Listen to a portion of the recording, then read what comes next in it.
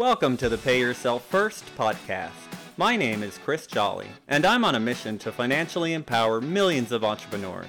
I want you to make and keep more money so that you can begin implementing and turbocharging a plan for creating financial freedom your way during the life cycle of your current business without spending a ton of time or becoming a professional investor. You see, most of the financial teachings out there are made for employees, not entrepreneurs.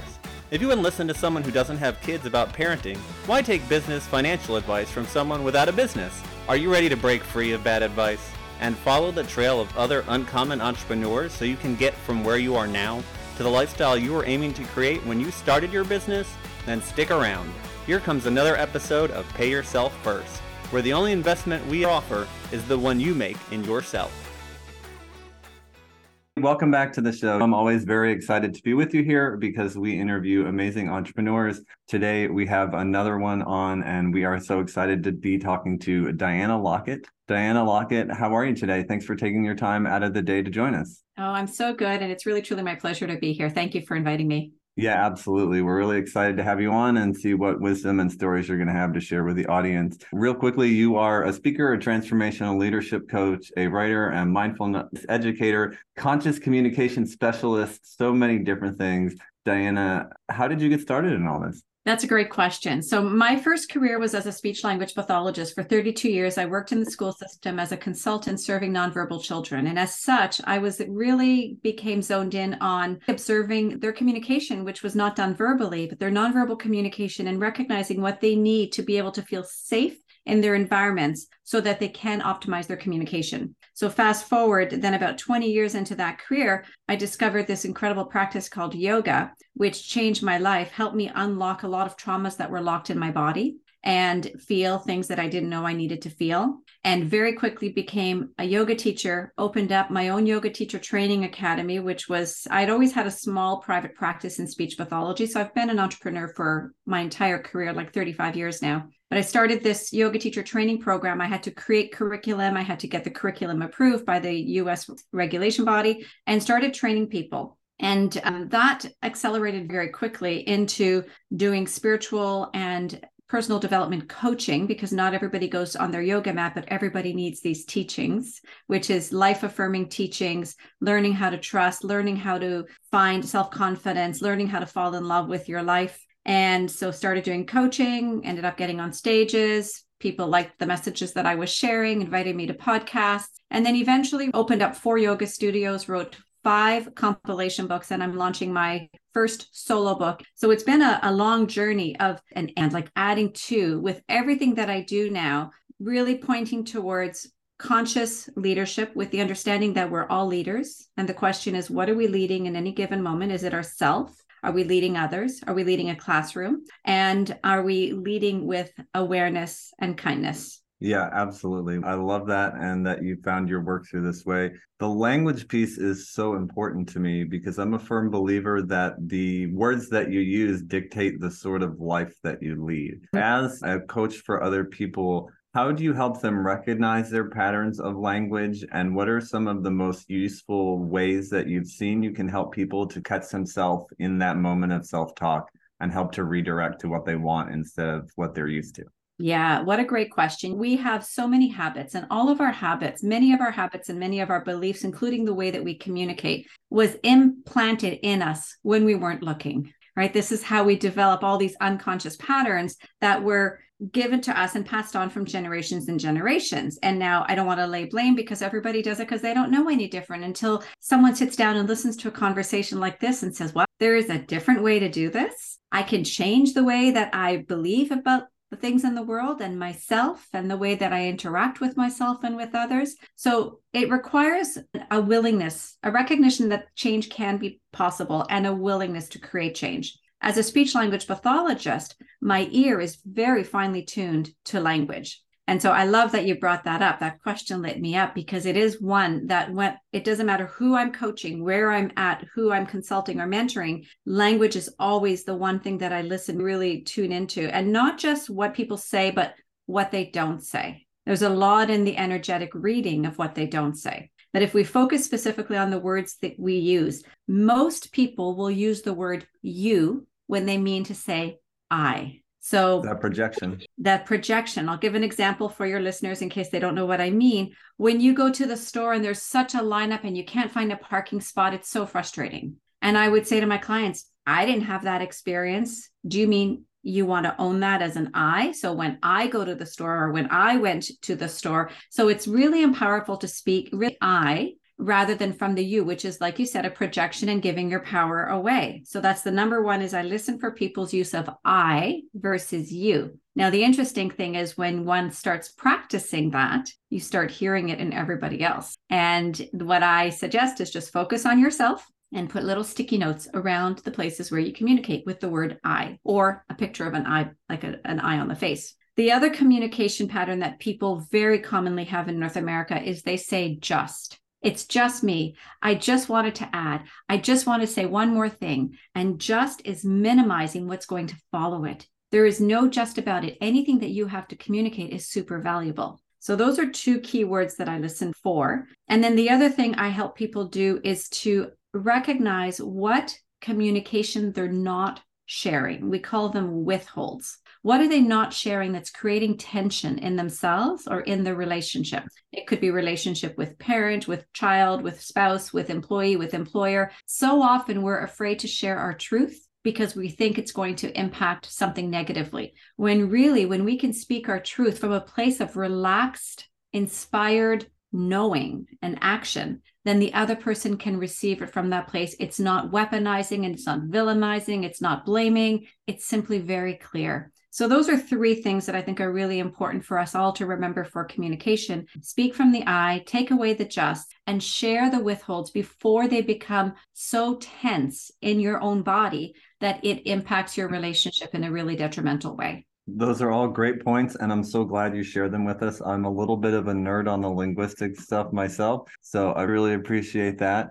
And it just goes back to how much your words actually matter. Now, I want to ask you a little bit about your book. Tell us about The Call to Freedom. So The Call to Freedom is a 7-year writing journey that I've been on. I actually originally planned to write this book in 2014 and 2015, and it was going to be called The Universe Has Your Back. Gabby Bernstein released that book in 2016, and I've since sent her a message and said, thank you. Of course, that needed to come through you, and this is my book. And so The Call to Freedom, Heal Your Pain, Awaken Your Loving Presence is a loving memoir of my life that takes me from my pain and trauma to freedom and loving presence. And throughout it all, I share my story, the very vulnerable parts of my story. So I am sitting here with a lot of vulnerability hits right now. And I also share a lot of spiritual and life coaching strategies so that whatever your experiences have been of your life, there, you being the listener, there are strategies to be able to help you along, to be able to see and experience and feel your life from a different perspective. Absolutely. Now, I want to ask you about an experience that you had and one that we talked a little bit about before we actually started recording this episode. And we were talking about how, as an entrepreneur, the journey isn't that straight line. It's a lot of ups and downs. And you've had a number of businesses. You've been at the highs and you've been in the valleys. And now you're back better than ever. Can you share for other entrepreneurs what it's like going through the process and finding yourself and growing throughout it and knowing that it's not always going to have the way you think, but the ending or the transition is so worth it? Yeah. So this is chapter 6, 7, and 8 in my book. I talk about this experience in my life where I was an entrepreneur as a speech language pathologist. That was pretty easy for me. I never even had a website. I didn't advertise. Clients just came to me and it was pretty effortless. And then when I started my yoga teacher training program, that was pretty effortless as well because I was teaching, people were attracted to what I was sharing. Then I opened up and I built out with my own money 2 yoga studios. So building them out from scratch, which means like plumbing and digging into the ground and putting in showers and bathrooms. It was hot yoga. And through it all, I kept hearing this message: if you build it, they will come. Field of Dreams from that movie with Kevin Costner. I kept hearing that. People were literally peeking into the door weeks before we opened saying, are you open yet? Are you open yet? And we're full of painters and scaffolds. Of course, we're not opened yet. And the day that we opened the first studio, in the first 4 hours, we made $40,000. I had spent $80,000 of my own money from my retirement pension to build it out. So it was very affirming. I knew that's what I was meant to do. I loved it. I built community. It's my favorite thing to do. I became an ambassador for Lululemon. If your listeners don't know Lululemon, just look at any yoga experience and you'll see Lululemon everywhere. And I was an ambassador for Lululemon. I was teaching 100 people plus from stages for them. Life was really high. And we being my husband and I at the time, started having some financial difficulties because we had studios that were in very high retail locations with very high leases. We paid our teachers the best of any teachers in the Greater Toronto area, which is where the studios were. And eventually our expenses started to exceed our income. And my husband's solution at that point was to open up another studio and then open up another studio. And I went along with it. I can't blame him because I take personal responsibility for my life. But we opened up a few other studios. We invested some money with a friend who, I'm putting friend in quotations, who had an investment business, who was going to help us out to make sure we had adequate cash flow. I didn't understand any of this, and yet I went along and I signed it. Long story short, 4 studios opened in 2 years, 4 studios closed in 2 years. And it was really difficult. And it ended up leading, because we had so much of our personal assets, which was quite a bit attached to the studios, ended up having to lead to an inevitable bankruptcy, personal bankruptcy, which because of my income level took me 7 years, like over 2 years to pay off and 7 years to clear. The lesson in that, I want to share this because there's a lesson in that, like slow and steady wins the race. Slow and steady. Like we did too much too fast. My gut told me that's not okay. That's too fast. That's too much. I don't really want to work that hard. And to be honest, I don't ever want to work that hard in life. I don't believe that we're here to work that hard. I think we're here to enjoy life. And working that hard means that something is not aligned in your vision, in your intention, in the reality of what it is that you're wanting to put into the world. So it's taken me 10 years to recover, like to fully recover, where I now am back on my feet. And for the last 4 years have been doing really well, have been back to contributing into the world, but I don't have the heavy expenses of like physical studios with the overhead. Everything that I do is either virtual or I travel and I go to stages. So it's a little bit less of a demand on me in terms of, remember, I don't want to work as hard. I don't want to have to pay $10,000 a month for studios. That was very expensive. Yeah, so totally. Yeah, it's all been a learning experience. What I would do differently is I would totally slow it down. I would slow down my intention. I would slow down my expectations, and I would start to follow a little bit more the impulses inside me instead of denying, wait a second, that doesn't feel right. And I didn't listen to that. Yeah, that's an easy thing, I think, for so many entrepreneurs to do, because you have two minds about it, right? On one hand, you want the business to do amazing and you want to touch as many people's lives as possible. So you focus on that growth so hard. And then at the same time, you can lose the balance in your life and miss out on what's important and all of those things. So it's a real fine line to have to walk. And moving to the online space can make those things all just a lot easier, because it does cut down your overhead very significantly. Absolutely. And I really believe you said it, Chris, balance is the key. And so many people go into business and entrepreneurs go into business and they want to work hard, build it for 10 years and then sell it, make their millions or multi-millions and retire. There's 10 years of your life and there's a saying in the spiritual world that if you wait for tomorrow to be happy, your happiness is always going to be tomorrow. It's never going to be now. So how do we find that balance? How do you find the practices every day that allow you to feel in service, doing your work, getting done what needs to get done? Because if I did nothing, nothing would get done. It is up to me to run my business. And yet every day I do have practices that help me to stay healthy, balanced, keep my life in check and in perspective, and make sure that ego is that part of me that's so driven. And my ego can be really big, so driven, so want to make a difference, want to do so much in the world. And yet I need to give her a little tap into the back seat to say, you're here to serve me. I'm here to serve the world. Absolutely. Diana, I appreciate you sharing that vulnerability with us and that story. I know that's going to resonate with a lot of people. Now, what I want to ask you about is if you could tell us, okay, so imagine that your business is a hose and the cash flow in your business is the water that flows through the hose. And as we know, garden hoses can get those awful kinks. They get knotted over themselves, and then the flow slows to a trickle. So in your business, what is the thing cutting off the flow, the number one issue? I get in my way. When I get in my way, it cuts off the flow. So what that means is that something comes to I really firmly believe, I've said it twice now, I don't want to work so hard. And that means that I have to trust my intuition, and I have to trust when things come my way and not resist them. And if something is too hard, in other words, like I'm working too much, it's costing me too much money, I'm not getting the results, I have to trust that's not meant to be. And it's easy for me to make that trust now because I've had the opposite where I lost everything when I didn't trust. So trusting myself is really important. That when I don't trust myself, that hose gets kinked even further.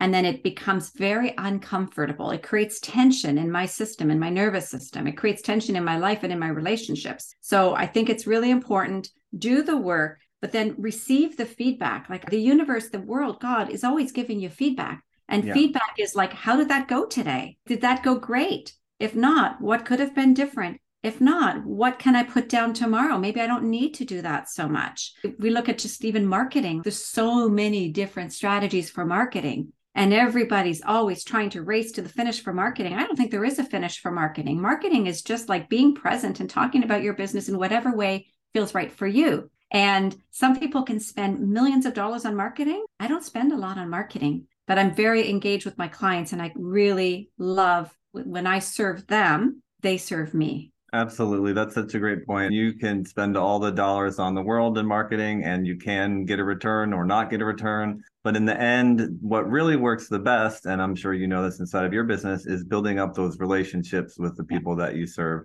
and doing what you love to do, which is helping other people find and fulfill their purpose in life, which I really secretly think is what all entrepreneurs are doing behind the scenes. It's so much more difficult. It takes more time. It takes a little bit more energy. It's the risks of so many more risks to be an entrepreneur than to go work for someone else. So you have to love what you do. You have to enjoy what you do. And it doesn't matter what it is that you're doing. Love what you're doing. Absolutely. I agree. And speaking of loving what you're doing, what is one thing you'd really love to do inside of your business this year? When you look back at the end of the year, what's one accomplishment you'd love to have under your belt? It's interesting. I'm launching this book and I don't have an expectation for this book.